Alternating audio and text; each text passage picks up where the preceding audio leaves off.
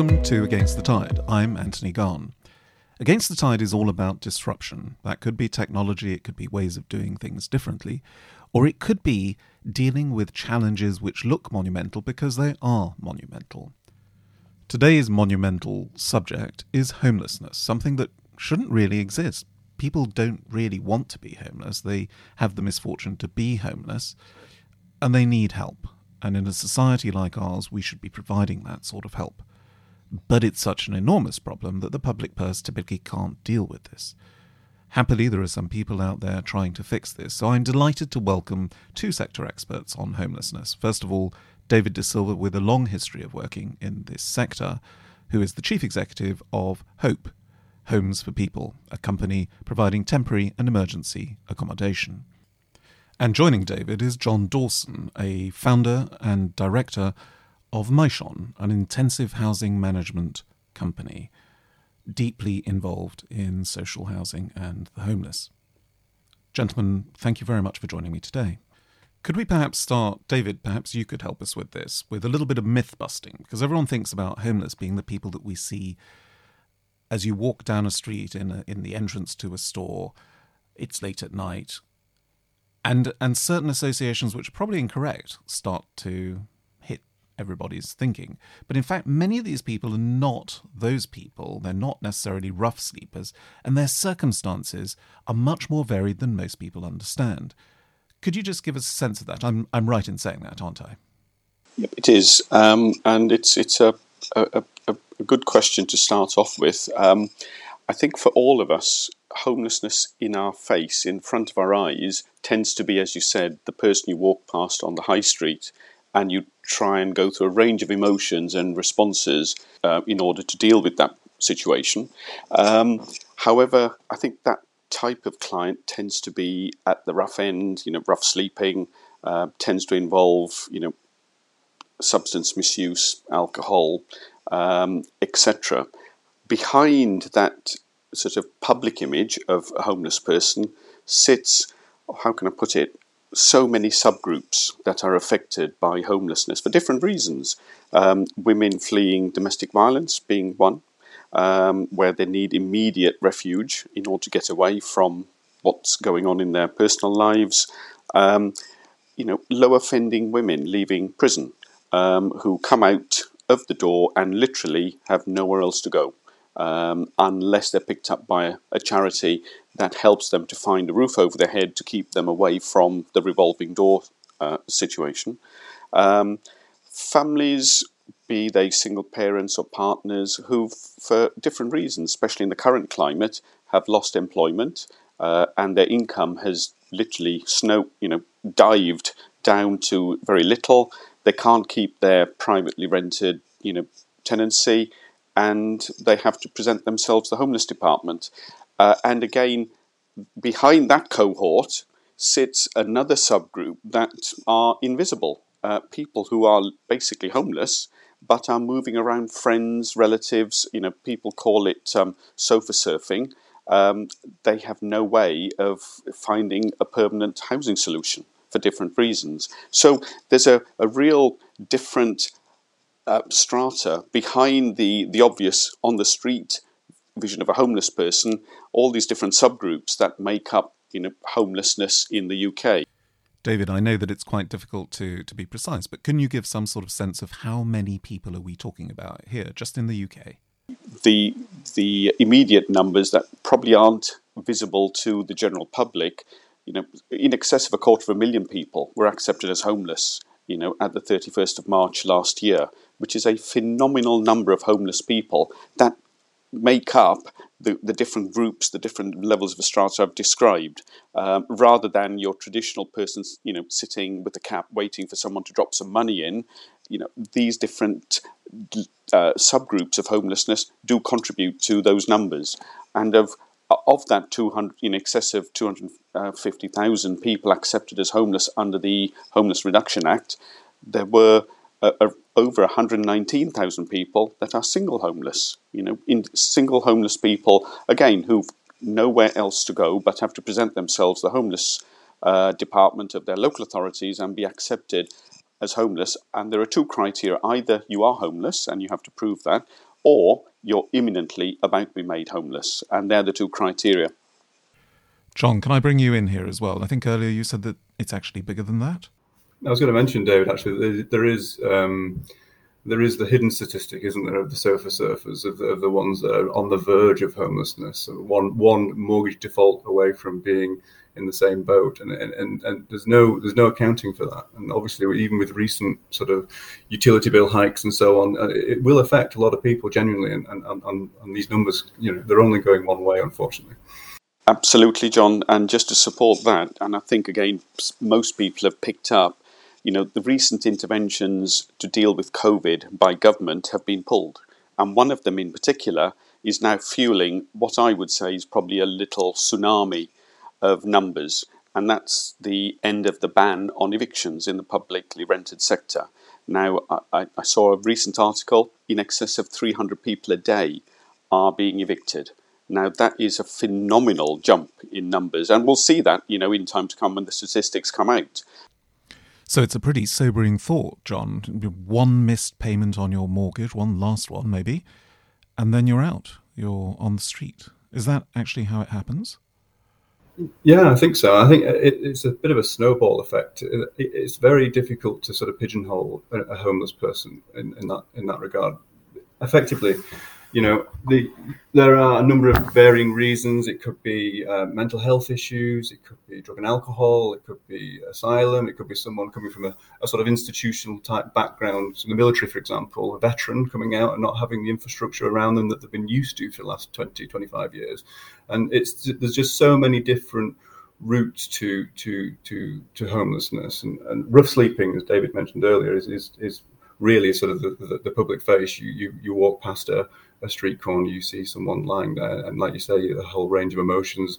I've walked past homeless people on the street, and myself with my kids saying, trying to discuss what it is that's got that person in that situation. And the truth is, it's not too uncommon to find a lot of issues that we all can relate to that have brought that person to that position. Whilst we're on this subject of people suddenly becoming homeless, I think one other point that really resonated with me from both of you talking to me about this was the issue of children. David, I don't know if you want to just pick up on that and explain to the listeners what I mean by that. 20,000 children recorded as being within bed and breakfast, hostel, or nightly paid accommodation. Now that is, for me, it was a shock to me because I've got two children of my own, and the nightly paid accommodation, you stay there for a night, you pack up and then you move on again. Now, I can't even comprehend how I would deal with that situation with my two kids if I had to deal with it.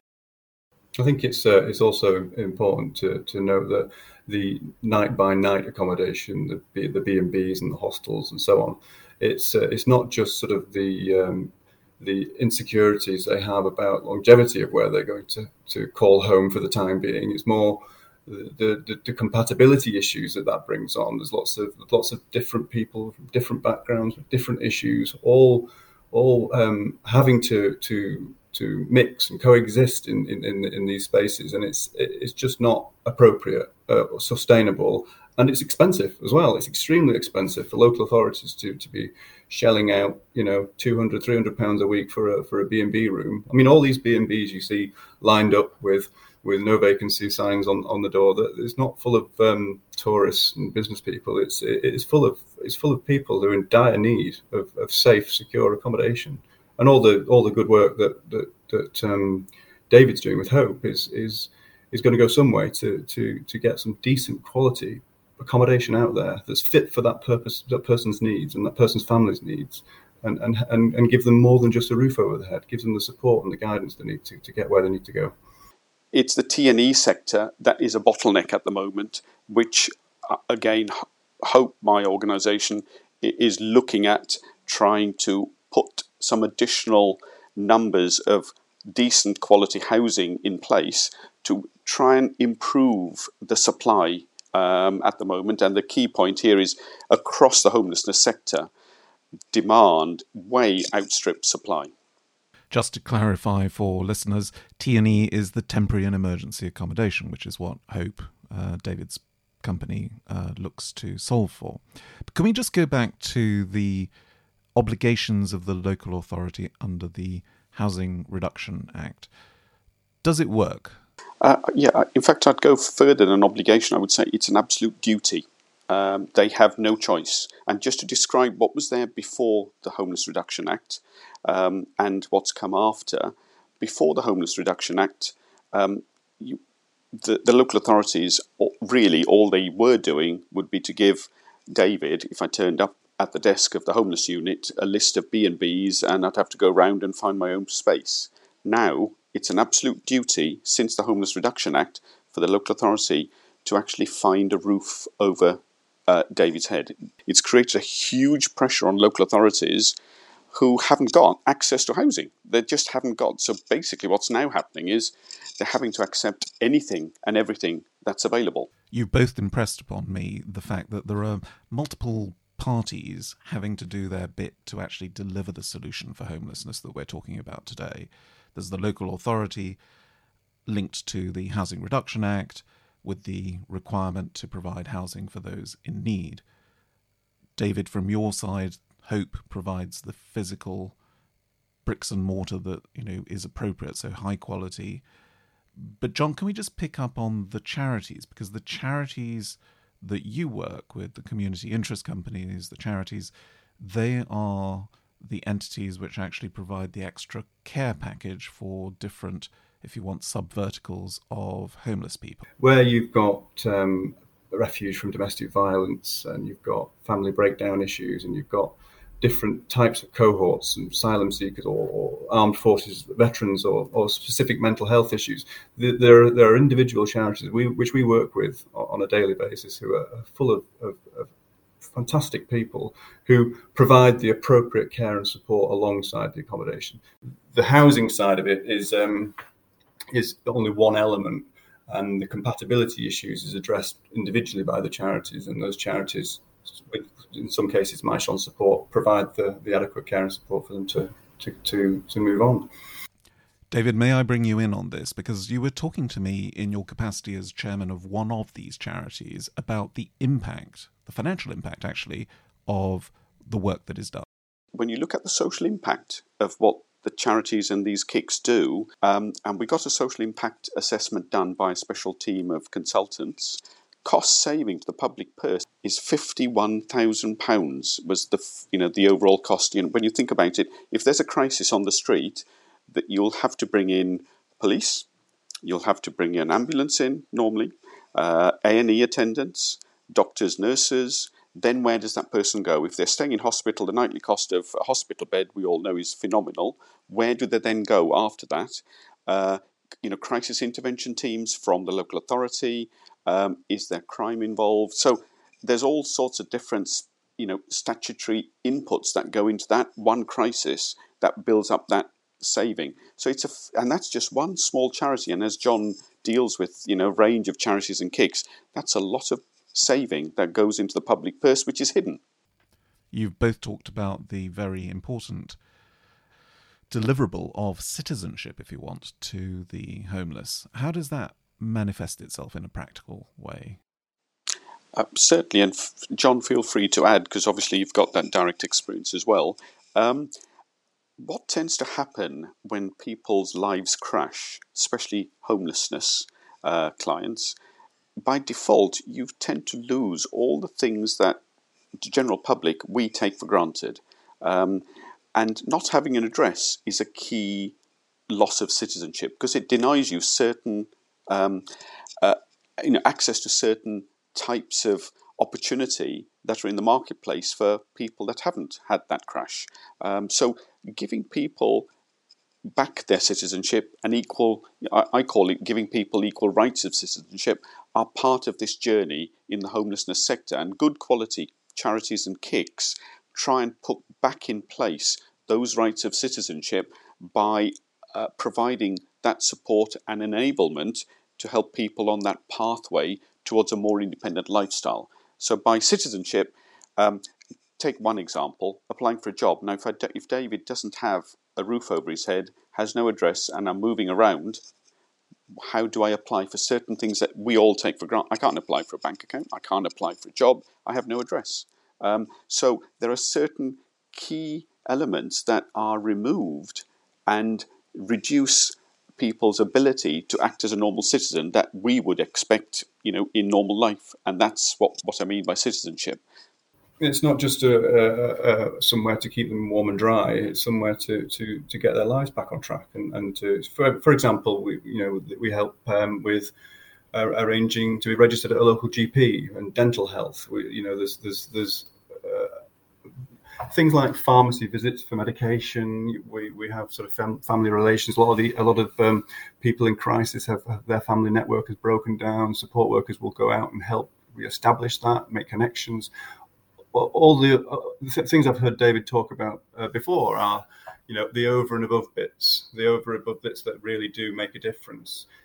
Not just talking about what their current critical problems are, but also, introducing a bit of optimism back into their lives. And, our support workers are very keen to ensure that things like birthdays are recognised, birthday cakes are given. I'll have a fish and chip nights, just stuff that's not necessarily anything to do with being out of proper temporary and emergency accommodation. It's the bits on top which do make a difference. In an odd sort of way, those are the lovely things, the things which change somebody's life perception, the optimism that you were talking about before. But behind that, there's a lot of admin and there's a lot of practical stuff that's needed. How does Myshon help with that issue? Well, a lot of the charities have set up with good intentions of being able to support the people that they're specifically passionate about helping. But with that comes a lot of added extras. So housing management and repairs and maintenance of properties and statutory obligations, and also governance, and being able to have the systems and processes in place to be able to manage the boring bits while they can deliver the care that is so important to the residents themselves. So in some cases, Myshon, my company, will go in and will help with that, with those scale efficiencies, if you like, to try and assist them with their accommodation requirements, enable them to do what they do best, which is go in and support the cohorts that they specifically look after. The sort of bits we add or we support the charities with are their ability to collect service charges, their ability to collect rents, the housing benefit applications for the individuals that move in, and the stuff over and above that, such as helping people get to appointments for GP surgeries, helping people with job applications and so on, all forms part of the sort of mixed bag of housing management and support provision. And so it's very much a housing stroke support collaboration between charities and companies such as Myshon that do that sort of thing. I think that anyone listening to our discussion would have come to the conclusion already that there are people and processes in place, both at the government level together with the local authorities and the charities and indeed entities like Hope and Myshon, who are solving or can solve this problem or at least reduce this problem. But at the same time, of course, we know that it's growing. That's something that we covered earlier in our discussion. And the events in Ukraine with the refugees coming out of Ukraine as well adds to that whole dilemma of looking after people who are vulnerable, not by their own fault, just simply circumstance. And it often ends up, I think, talking about two key things. One is money, because funding is vital to this, and I think we've already debated that actually the public purse is unable to keep pace with the requirement that's there. And then the second thing is around the availability of suitable properties to be able to house these vulnerable individuals. John, in the simplest possible way that you can, perhaps you could just join the dots for us on that. So there's two sort of two elements really. So you've got the obvious need for housing, the obvious need for housing stock of this nature to be able to provide a roof over the head. So the way Hope is doing this, and David, obviously feel free to jump in, is to utilising private money, utilising investor money to come and purchase properties in the UK that would be suitable for temporary emergency accommodation. Now, there's lots of property out there that is currently lying in disrepair, dilapidated hotels, it's student accommodation that's on the periphery of towns that is no longer fit for purpose for what it was built and what it was intended for. There's all this type of property can be completely reconfigured, completely refurbished and created quality accommodation for various charities and KICs and CIOs. Then what would happen is the charities would sign a lease with Hope and then benefit from the long-term secure accommodation provision that they require to be able to perform their core business, which is supporting the tenants within those properties. There's another element whereby the charities then have an AST with a tenant, and that AST is funded by the local authority by way of housing benefit and service charges. So there's lots of moving parts to create what is a really positive, strong solution to this crisis, or at least a good start to tackle the demand that's out there. And it just provides solid quality accommodation, long-term accommodation rather than the B&Bs and the hostels and so on that is a short-term solution, which is a needs-must position for the local authorities at the minute. David, perhaps you could just reflect on what does success look like for this sector, for this problem going forward? And adding to what John has just said, I mean, from a Hope point of view, providing the funding to deliver good quality housing, to the KICs and the charities on leases. To sum it up, I think success for me is if we're going to tackle homelessness, we need to address certain strategic themes, certain strategic issues, partnerships, as I've mentioned, where Hope, as the provider of private money, works hand in glove with locally based, good, growing, and getting stronger KICs and charities. So that's key. That public-private partnership is key. Developing relationships and enabling relationships at a local level to be developed between the KICs and the charities, the local authorities in particular, and the referral sources. So we understand the depth of the problem and the client groups and the type of housing, the locations for that housing. So we are, not speculatively providing accommodation, but we're actually addressing an order book locally.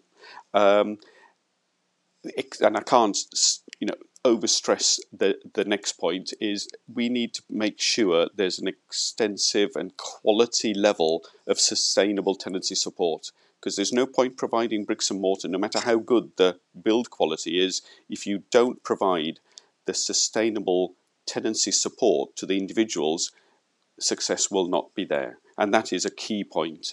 I think we're also looking at probably the fallout of a dysfunctional publicly, a private rental sector in this, economy. It's not functioning, and with some of the changes that have taken place on taxation, etc., more, owners are exiting the privately rented sector. Plus the fact, as at the outset I mentioned, circa more than 300 people a day at the moment are coming out of private rented accommodation because they're being evicted. So that's dysfunctional.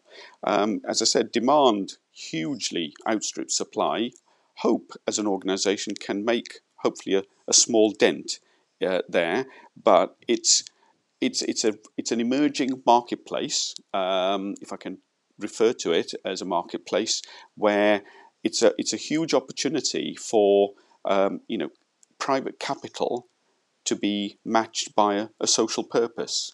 And I would also add, there has to be, if I'm looking at a strategic level, I think politics, forget the colours of the political parties, there has to be some form of cross-party consensus coming together if we are going to find a more coherent, sustainable solution to the longer-term problem of dealing with this growing crisis. If not, I think we'll be talking the same themes in 5 years' time. And I think the politicians have to accept that, put politics to aside, we're dealing with people's lives here that have been, obviously their level of crises have been accelerated by COVID in the last 2 years. But this is an ongoing theme. So yes, cross-party consensus and that political level support to the likes of a Hope and more organisations like Hope coming into the marketplace. It's a huge marketplace. I think there's plenty of room for more. David De Silva, Chief Executive of Hope, and John Dawson, Director and Founder of Myshon. Thank you very much for your time today.